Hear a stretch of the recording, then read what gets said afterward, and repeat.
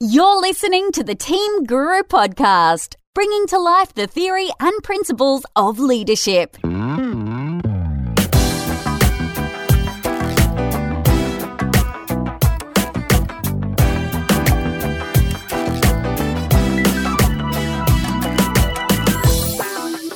Welcome to the Team Guru Podcast. My name's David Frizzell, and in episode 69, we're going to be talking about neuroscience.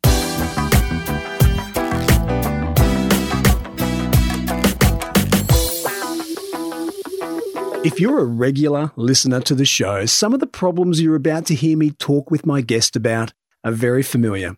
A fast-paced world in which our brains are overloaded with information, a life in which we struggle to fit all the important bits in, sometimes flying too close to stress and burnout, the battle to ensure that, amongst it all, our performance stays at a high level, that we're able to adapt to the change presented by our ever-evolving world. All the while, we are, as leaders, expected to find time to develop the people around us to help them grow and reach their potential. When we put it like that, it's a very daunting prospect. But my guest in this episode is here to help us understand it all from the point of view of our poor old overworked brain.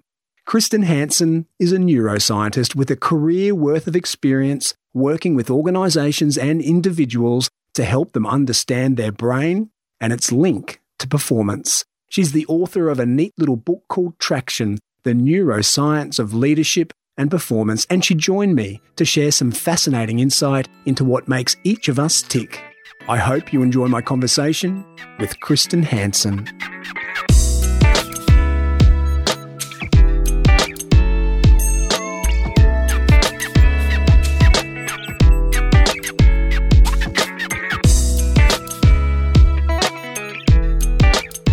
Kristen Hanson, welcome to the Team Guru Podcast. Hi, David. Thanks for having me.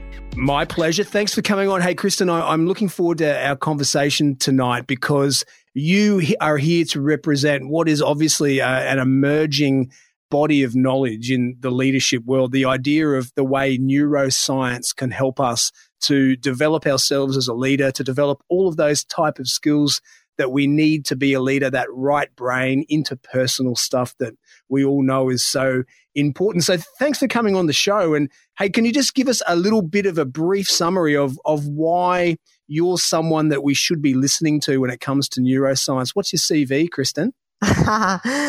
So, David, my CV basically in a nutshell is I've done 20 years of sales management and management roles in large Australian organisations, and my passion became what does it take to get the very best out of my team members, whether they be salespeople or otherwise. So I studied coaching, and then I wanted to get to the heart. I guess in a way, I wanted to understand the left brain, the science behind people.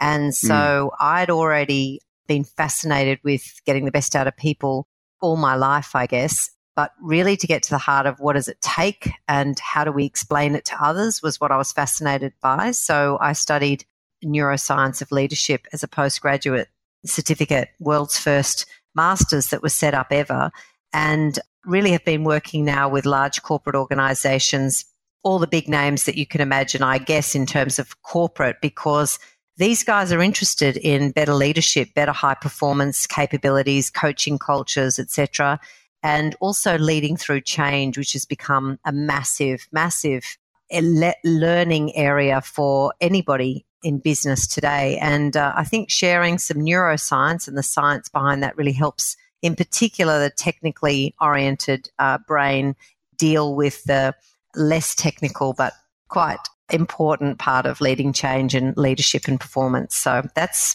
it in a nutshell. That's you in a nutshell. So you come from a sales background. That's pretty interesting because we all know that nothing is driven by performance more than the world of sales.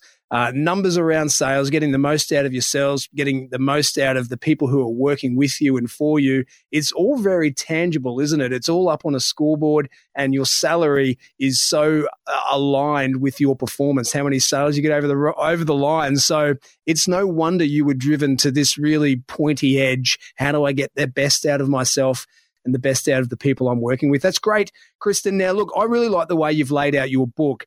You talk about 5 really common challenges. You describe them as organizational challenges, but they're challenges for an individual as well. So in order for us to come across this awesome new information that you're going to deliver for us, this understanding about neuroscience and how we can use it to better understand ourselves and the people around us, what I thought we'd do is run through these 5 common organizational challenges and get you to layer on top of our understanding here a bit of a neuroscience wisdom or science. These challenges are common. We all understand them. We're all very familiar with them. And if you listen to my podcast with any regularity, they'll be really familiar to you because they're such a common theme. The 5 are, and we land on some key words here: think, regulate, engage, adapt, develop. So these are yours, Kristen. I love them. I love the simplicity. I love the accessibility of it. And I'm really looking forward to that, as I say, that extra layer of neuroscience over top. So let's think about the first one, which is think.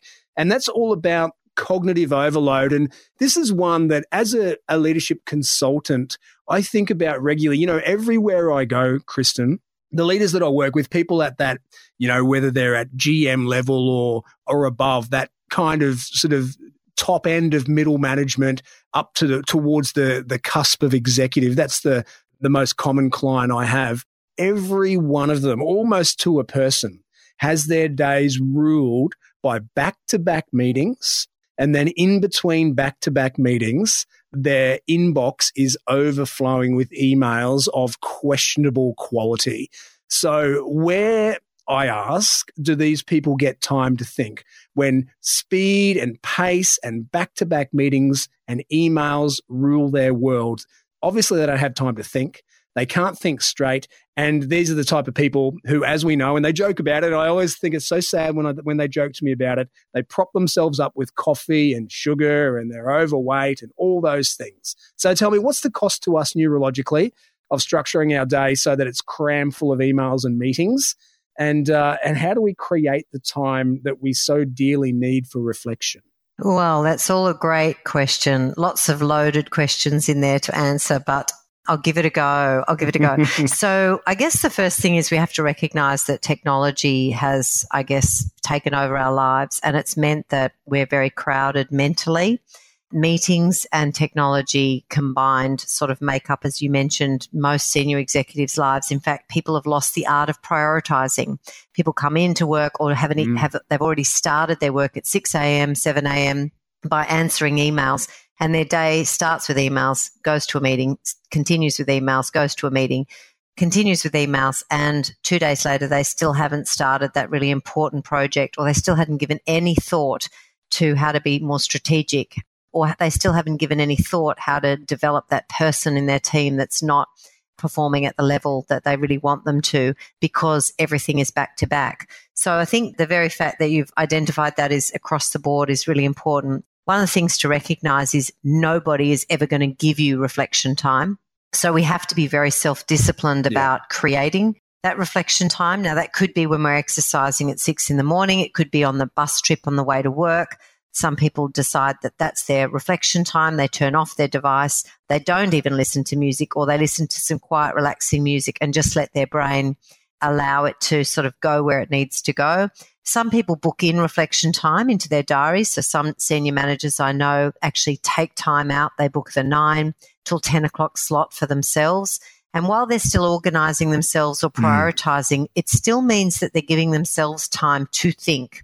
Some people book themselves into a meeting room without any technological advices for half an hour, once or twice a week, just to sit. Other people go for a walk into the park. Other people take proper brain breaks at lunch, and they may go for exercise or what have you as well, to sort of just shift between that busyness and into a bit more of a quiet brain state. And some people that I work with and some CEOs or what have you do things like literally book 3 till 5 every Wednesday afternoon to head to the beach and sit at the beach with their sunglasses and their notepad and just allow themselves to think and write. So the range of ways that people are addressing that are varied, but I guess what we've recognized here is the cost of not having that reflection time means significantly less insights and less reflection time on how to move forward, how to be more strategic, how to be more innovative. It actually increases significantly the amount of stress and overload, cognitive overload that we're experiencing. It certainly means that we're needing more sugar hits, and more unhealthy food, I guess, becomes our driver because we're stressed and we are trying to make the brain work at levels that it actually needs a brain break. And even things like brain breaks, we've forgotten to have them. So I think there's not a lot of people in business who don't already appreciate that they're cognitively not at their peak some of the time because they're not looking after how they're managing themselves. But people, I think, are quite lost at how to manage that overload when there really doesn't seem to be any space for them or their thinking. So I think it's time to take charge, you know. Whether it's a half-day Energizer session or a comprehensive team and leadership program, Team Guru's unique approach could be just what the doctor ordered for your organisation. So presumably, if we're attending these meetings, and most people will identify with the back-to-back meeting kind of an issue, if we're identifying if we're attending these meetings, there's something there for us, whether it's a valuable conversation or some new information about the business, whatever it is. If we're not giving ourselves time in between those meetings to let it sort of percolate, to let it move around our brain and synthesize with the other things that we know, then the value of that information is really reduced, obviously. As you point out, no one is going to give us that time. And I've heard the quip before that essentially in our diaries, we tend to just schedule in interruptions. We schedule meetings and phone calls and things that interrupt us from our real work, which as professionals is thinking, being thought leaders and using our brains, using our skills. So I like that concept of, as you say, going out of your way. No one's going to give it to you. We've got to be really self-disciplined at creating it. And it moves nicely onto the second problem that you've started talking about. If we continue to work at that pace where we're cognitively overloaded, obviously it's going to lead to only one place, and that's stress and burnout. Can you talk to us a little bit about the extent to which stress and burnout is in the Australian workplace, what it's costing us, and what it's doing to us neurologically if we think we can survive in that sort of ridiculous cognitive overload, fast-paced manner? So interesting. I guess there's not a company that I'm working with where the executives are not in a majority of what we would call a threat state versus a reward state. So a threat state is feeling frustrated, nervous, worried, concerned, anxious, overwhelmed, etc. Reward state is all the positive emotions, calm, interested, curious, excited, happy, etc. So every single time I work... Oh, hey, I love that concept, Kristen. That concept just in itself, wow, okay, great. I love that. Threat state versus reward state. Yes. Every time I work with a group, I give them the definitions of threat and reward, and then I ask them to gauge whether they would sit slightly more on the reward or slightly more on the threat state. And then I get them to leave their hands up if they feel they're majorly in threat state, majorly in reward, etc. And invariably, we have people who are 60 to 70% in general more in threat state and 30 to 40% in reward state. There are some organisations that I've found that that's different, so I'm not across the board labelling that, but I'd say that's the average. So what we're experiencing overall is much more of this cortisol and adrenaline rush continuously. We are experiencing amygdala hijacks, which is the part of the brain that notices and detects threat or fear. And that is on overload, where in our cavemen days, we only needed to deal with that every time a bear was, in our sights or whatever it was. It was not on all the time. And we're experiencing that. And that's why the World Health Organization has identified that stress-related illnesses is the number one health challenge for all the developed countries.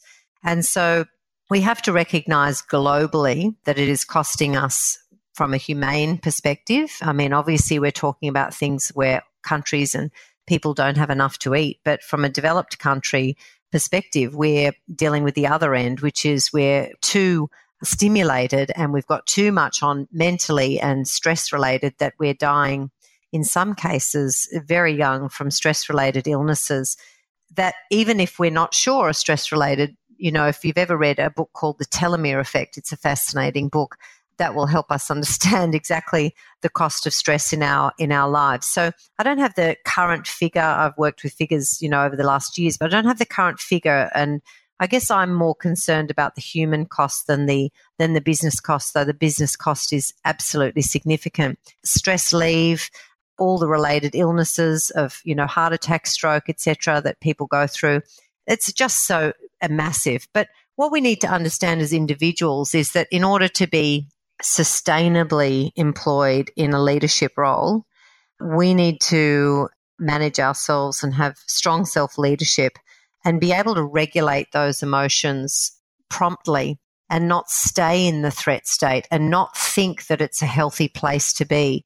And I think that's one of the things that neuroscience has taught us and also given us some strategies to shift out of that threat state, quickly so that we don't maintain that threat state all day and as much as possible shift back to reward.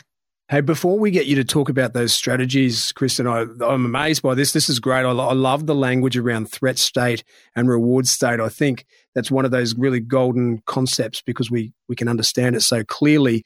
Talk to me about this cortisol and adrenaline rush. First of all, you talked about 60% of people being in this threat state, I guess most of the time or all of the time. What a horrible concept that as human beings and living in the wealthy, developed world, we're putting ourselves in this situation. We no longer die of starvation, but we've worked out a way to stress ourselves out in other ways. Crazy stuff. What are human beings about? It's pretty bad, yeah. It is. It's amazing. Why don't we just find a way to relax and enjoy what we've achieved as a species? But no, we've got to find new ways to kill ourselves. But anyway, cortisol and adrenaline rush. What is actually going on with people? Because I've got, I'm one of these people. I probably don't spend much time in the threat state. I probably am lucky that I don't feel anxious about those kind of things or threatened or under the pump or whatever. I have a fairly calm approach to my work day, which I recognize and I value. So I can't imagine what's going on for individuals who are in that threat state. What is giving them these rushes of juice in their body that we used to get when a bear was chasing? Is it when the boss comes and asks us for work? Is it when to do some work? Is it when they have to speak in a meeting? Is it when someone examines a piece of work that they've done? When is this happening? Well, that's a great question. So first of all, it's happening because people are feeling overall overwhelmed with being able to get through their work, and the expectations have increased because the global organizations or the global economy that we have now means that we are competing. Every organization is competing against the world's best, not just the local community best. And so technology has meant that everybody has to step up. And that includes government organizations.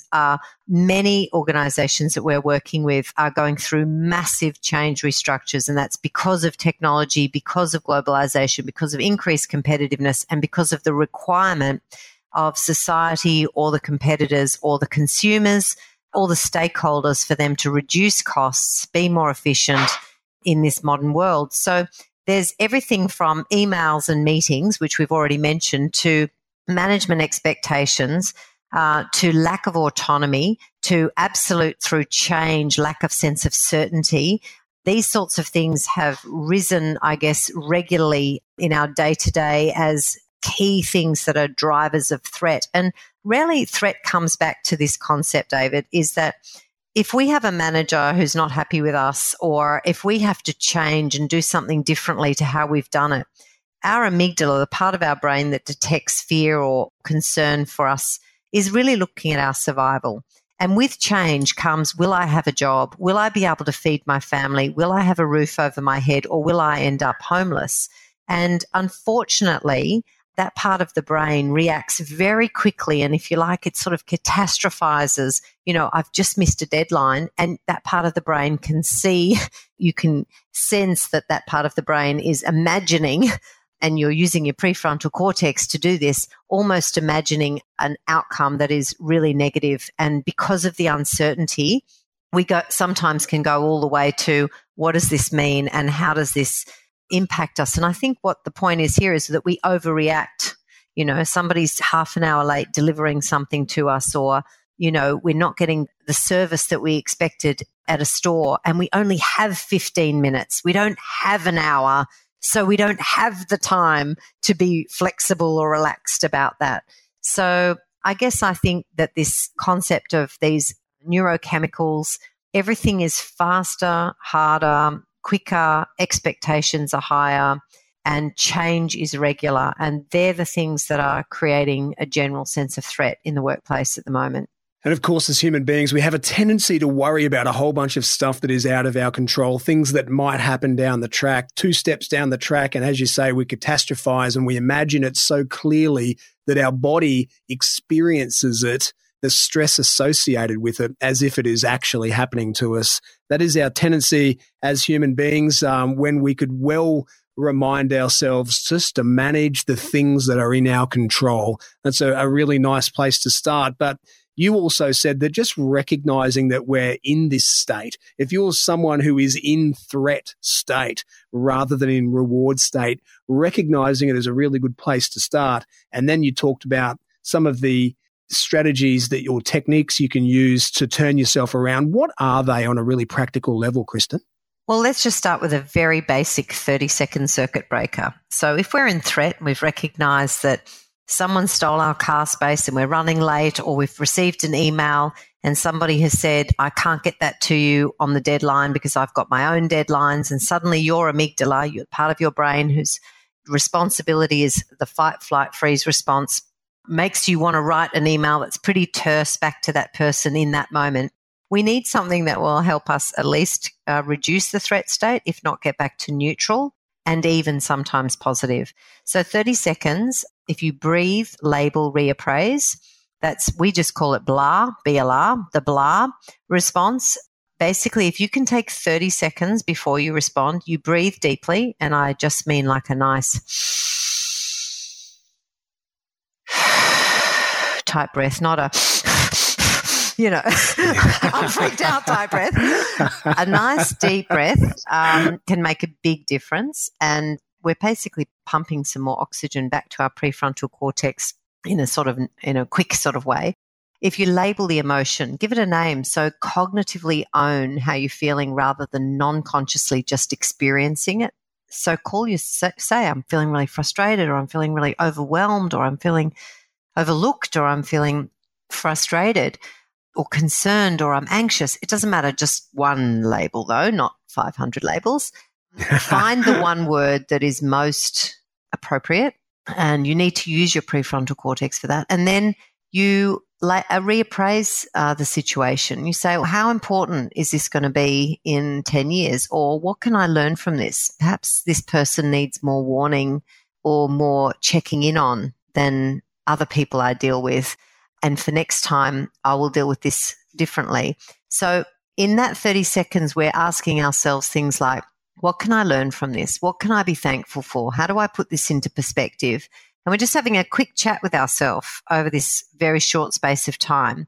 And what that does is it actually does build back the cognitive response versus the emotional default non-conscious response that is actually what happens. And I love a saying by Damasio, we are not thinking beings that feel. We are feeling beings that think, sometimes we can add, because often we respond emotionally and via default and to protect ourselves. And that 30 seconds just gives us an opportunity to say, is this the best way to respond? Am I going to get the best out of the person that I'm dealing with or the situation if I respond now? And I think given that we recognize that when we're in a threat state, we have a narrower focus, so our peripheral vision physically narrows, we have less insights, we're problems oriented, we're less connected to others, versus when we're in the reward state, the exact opposite. I personally, and people who learn this, I guess, try never to make a decision or make a response in that first 30 seconds when we've recognized we're in a threat state. I love it. I love that. This is such a simple thing, the 30 seconds, breathe, label, reappraise. The breathe is good. I've heard before that when we get anxious, some people, when we're talking to a large audience and we're struggling to breathe, we're literally starving our brain from oxygen, so we're not at our best. So The breath is helping with that. Label, to be able to articulate, hey, I really relate to this one. If I'm able to describe, even if it's just to myself, with some really clever words that really nail a situation, for some reason, that just helps me feel better about it. If I can articulate what's going on in my mind and what I'm seeing around me. And that last one, reappraise, what I can learn from it. What is in my control here? How can I influence this so it doesn't happen next time, or it's less likely to, or the impact is reduced, or whatever it is? That's great. That's nice and simple. So we've talked about think and regulate, and you've seeped into the third one, which is engage. And that's where we're talking about performance. I like the point that you made that today, it's incumbent on us to be less manager and more leader. Structures are flat. This is multifaceted, but one of the reasons is that we've got a new generation of people who are coming into the workplace who don't like to recognize hierarchy. People don't love the old hierarchies anymore. Things are flattening out a little. We're asked to do more leading, less managing. We need to be more engaged in terms of our people skills and our ability to influence. How does neuroscience help us with this little part of it? Great. Well, so I think the first thing we need to recognize is there's a lot of emotional intelligence required to do a good job here in stakeholder engagement and influence, and being able to understand, as you mentioned, that we have to influence people more than we have to boss them around these days. It sort of was easier when we had somebody who we just would say, do this and do it by 3:00, or, don't come back tomorrow. Yeah, I'm the boss. Yeah. And unfortunately, that doesn't work these days. And we also have not only the flatter hierarchies, etc., and Gen Ys and younger people who will not tolerate, I guess, being just bossed around. But also we have matrix systems and what have you, where people somewhat report to one manager and somewhat report to another manager. And so everything has changed and shifted. That means that a manager approach really does not work effectively compared to a leadership approach these days. And so I guess the leadership era has never been more profound, I don't think, than in the last 5 to 10 years, and going to be the only way forward for people who are in positions of any sort of authority and influence. And I think the other thing to recognize is that some younger people are coming through and they have stronger leadership abilities than previous and existing managers because they're being taught differently.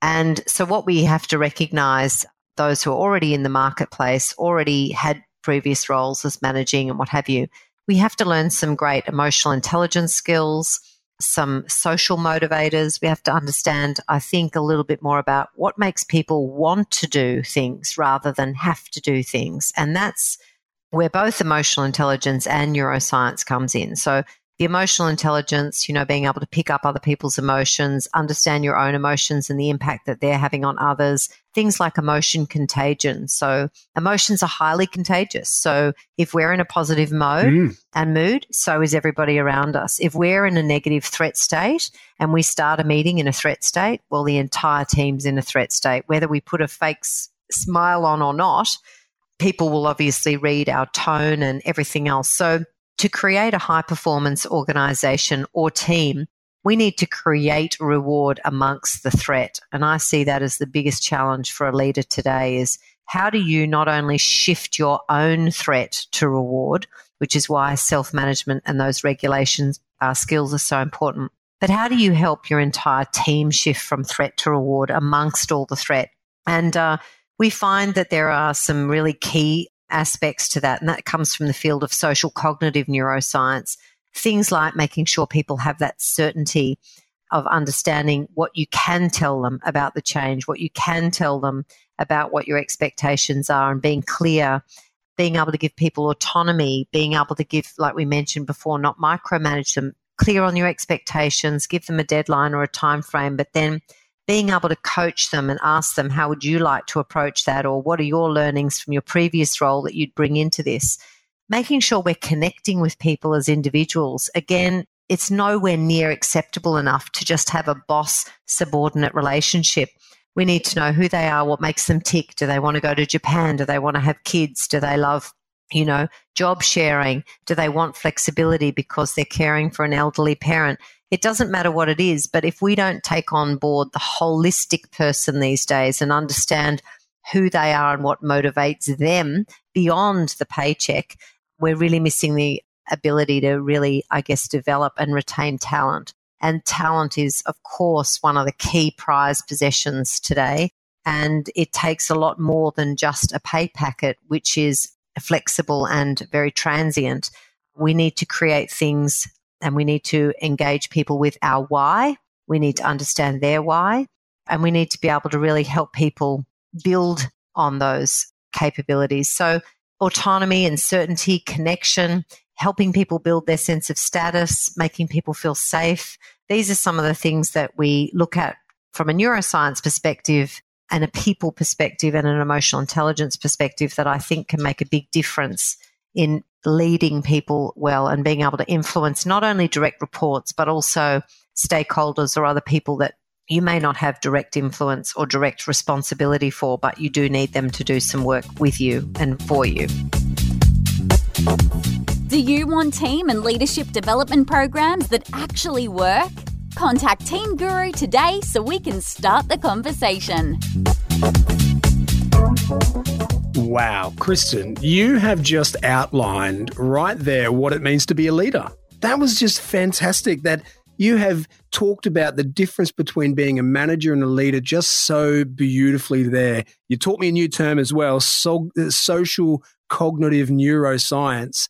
And that is giving people certainty, as much certainty as you can give them. Be generous with the information that you share because you understand that uncertainty knocks people off guard and they go into kind of survival mode rather than creative, innovative, doing awesome work mode. So give them as much certainty as you can.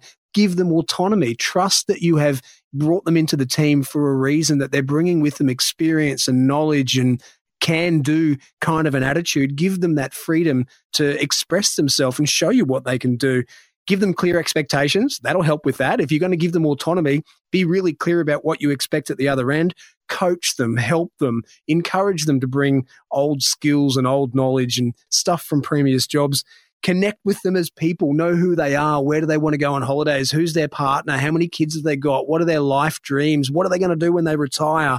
Get to know the holistic person. I love that. That is just absolutely fantastic. And you've given it a really nice neuroscientific label. That's social cognition. Thank you for that. That's something that I've learned tonight.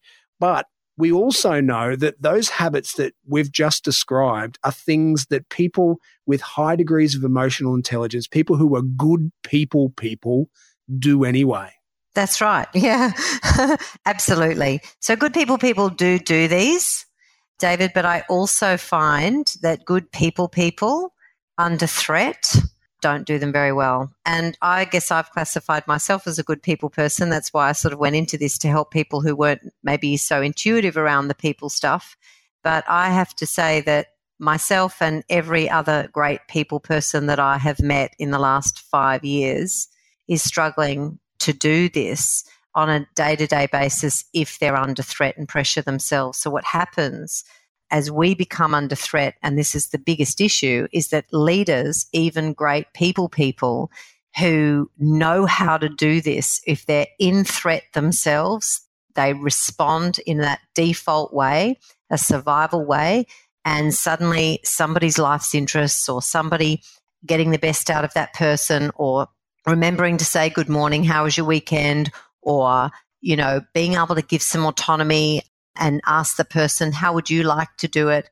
Basically, David, let's be realistic. A lot of that actually flies out the window if, as a leader, we're in threat. As soon as you're under the pump. And so that's why we call this, we say that more than ever, that management is almost default. Leadership is intentional. You have to be intentional every minute, and this is where mindfulness comes into it.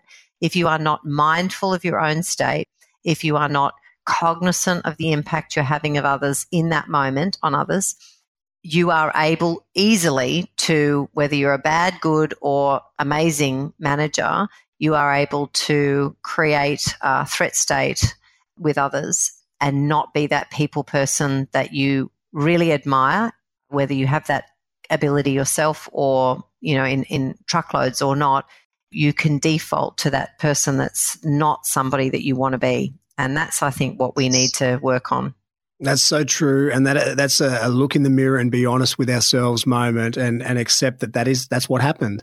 Even if it's not, you're not anxious, you're just under the pump, you're just busy, you just got stuff on. One of the first things that goes out of the window are your connections with the people around you. Great point. And the other good point that you made early on in that part of the conversation was the idea of emotions being contagious. And that's something else that I've noticed leaders are less aware of than they could be. The fact that people around them, if they're a leader, if they're in a senior role, people are looking at them for how to be. How should I be feeling right now? Are we okay? Are we going well? Are things terrible? And if you're giving off a certain vibe, people will catch that like a cold. So emotions really are contagious. And it's not just senior leaders who need to be aware of that. Hey, like you have all the way through our conversation, you have hinted very strongly at the next one. And number 4, so we've gone through think, regulate, engage. Now we're to number 4, and that's adapt. So that's this concept that we're all really familiar with. The only constant today is change. We get that. Managers who struggle with themselves and their own change, being asked to lead others through this change as well. So that's an interesting concept, and we've all seen that, and we all know how that goes. How does change occur in the brain? Are we being realistic here in this modern world to suggest that we can go through this constant state of change and stay sane? I actually don't know the answer to that, because I find that a big question in the bigger context. What I do know, though, is that from a human perspective, we are designed to change, and we're struggling with some of it at the moment for sure. But neuroplasticity, which is the brain's ability to change, and that discovery recently is the biggest discovery about the brain in the last 400 years. And really what that is whatever we put attention to will really reform our brain. And so whether we're talking about here forming new habits, like training a manager to ask before they tell, that could be a new habit formation, being able to adapt to this new world of how do I shift to be more mindful and more intentional than more in default? How do I learn to reprioritize when for 3 years I've basically let my emails and meetings run my life? All of these habit formations, as well as leading through change, we need to be agile, we need to be flexible, we need to be a little bit more bending in the wind, as it seems, and we need to have a little bit more trust that we'll be okay, and that the fear that comes from whether it be change or uncertainty or even threat, that we'll be okay. So this resilience piece becomes important. Going back to regulate, a big part of regulate is how do you build resilience, and how do you do the things outside of your life that help you be more adaptive, and that's making sure that you're getting enough rest, diet, sleep, exercise, the list goes on. So that's a key piece, rather than just running yourself into the ground to try to keep up with the change. The other thing to keep in mind is that new habit formation, or being able to help change ourselves or change others, the key to neuroplasticity is very simple, actually. It takes attention and positive feedback to the goals that we're aiming to move towards. So we forget that sometimes. As simple as, needing somebody to come in on time or what have you, and then not recognizing that that person has come in on time, and then managers saying things like, well, I'm not going to congratulate them or thank them for doing their job. But hang on, we are the leaders of change. Don't be an influencer then. That's right. Yeah. We're the leaders of change. So right. Change takes positive feedback and attention to that change. So we summarize that as mind the gap. So be mindful, be an intentional, mindful leader of what you're trying to change in yourself and others. Have a goal. So that's the G. Make sure you're clear on the goal, and then pay attention and positive feedback, the AP. So mind the gap, which creates synaptic plasticity, which creates new neural pathways and new habit formation that will replace the old, and be flexible and regularly attend to those. And that's what I believe is helping me and many of the leaders that I work with be adaptive in today's world, I guess. it's reassuring to know that this concept of neuroplasticity means that we can create new neuro pathways. I can create new habits, new understandings, things that I thought were locked in like an old computer system that I've been using for 20 years that suddenly changes and I've got to learn a new one. And I never think I'll be able to because this old one is so familiar. The good news is that I will. And if I just continue to reassure myself that I will be okay, and if I'm lucky enough to have a leader who gives me a bit of attention and praises me, gives me a bit of positive feedback when I start displaying the new behaviors, then chances are I'll be even more okay. That's nice and simple. And it's nice to know that there is some hope there. We as human beings know how to, no matter how old we get, can create new neuro pathways. Good news. Now we're up to the lucky last one now, Kristen. We're up to our 5th. We've gone through think, regulate, engage, and adapt. And now we're up to develop. And this is this wonderful concept that as a leader, we've got a few jobs to do. Of course, we've got to paint a beautiful vision to the people that we work with so they know where we're heading. And we've got to make our expectations really clear so everyone knows what their role is, and all those other wonderful things you talked about, like autonomy and clear expectations. But this last bit is this develop piece, this coaching bit. It is our role as leaders, as much as anything else, to develop the people we work with, to make them better people, more mature professionals, better at what they do with a clearer path for their future.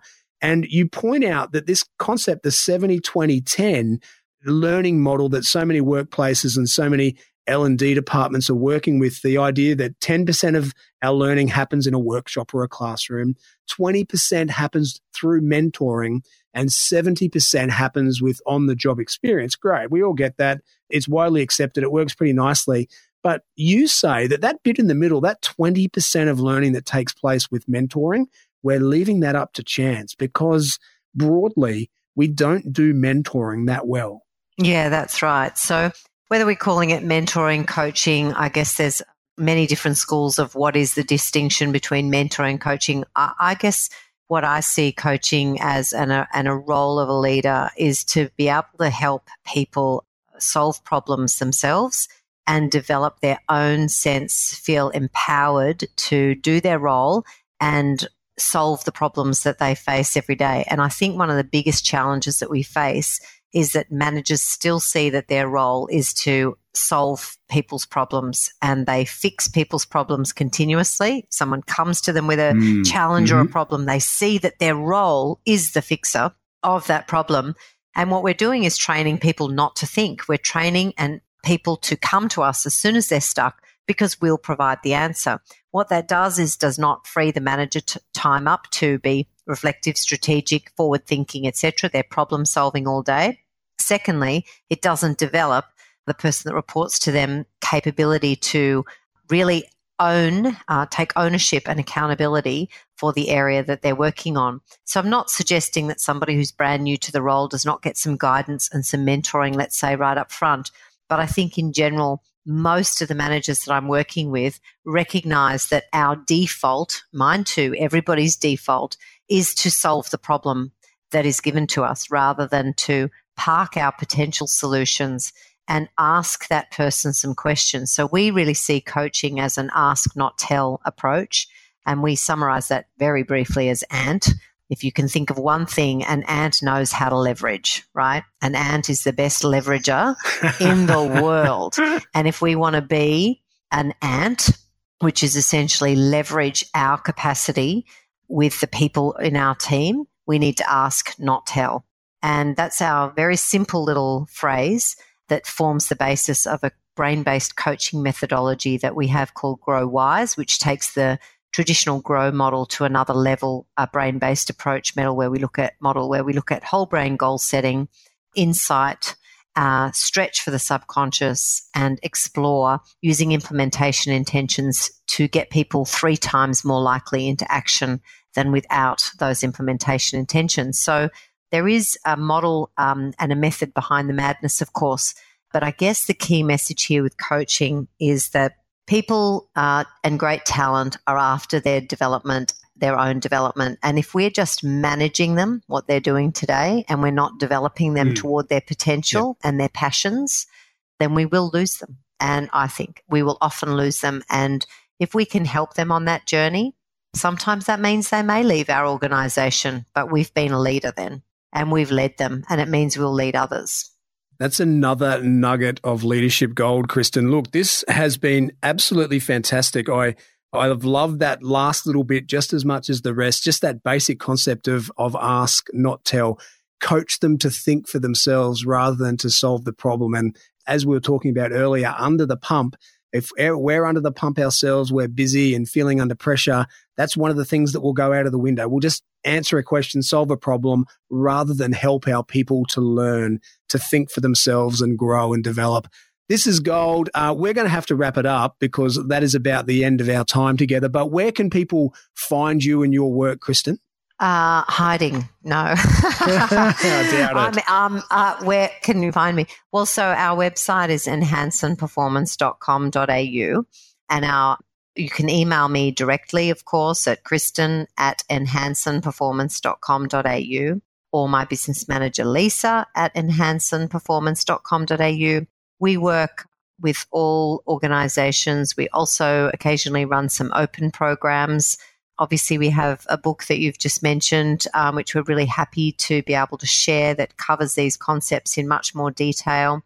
There's a few different ways, I guess, that people can get in contact with us, and happy to, have conversations around where to from here. And some of that might be a personal journey as an individual. Some of it might be an organizational journey, or wanting to talk with me about how potentially some of the aspects in their workplace could be shifted or changed to be more innovative, or a coaching culture or things like that. Any of that, happy to have a conversation and look at how 2018 can be a really different year, I guess, sustainable year, and learning how to get the very best out of our brains, something that we've never known much about, and have such a burgeoning opportunity, I guess, to really peak in that area now in the next few years. Fantastic stuff. Kristen Hanson, thank you so much for joining me on the Team Guru podcast. Thanks so much for having me, David. It was an awesome interview, and I really appreciate how much you're interested in these sorts of topics as well, and your audience as well. So thanks, and be very happy to speak with you again another time.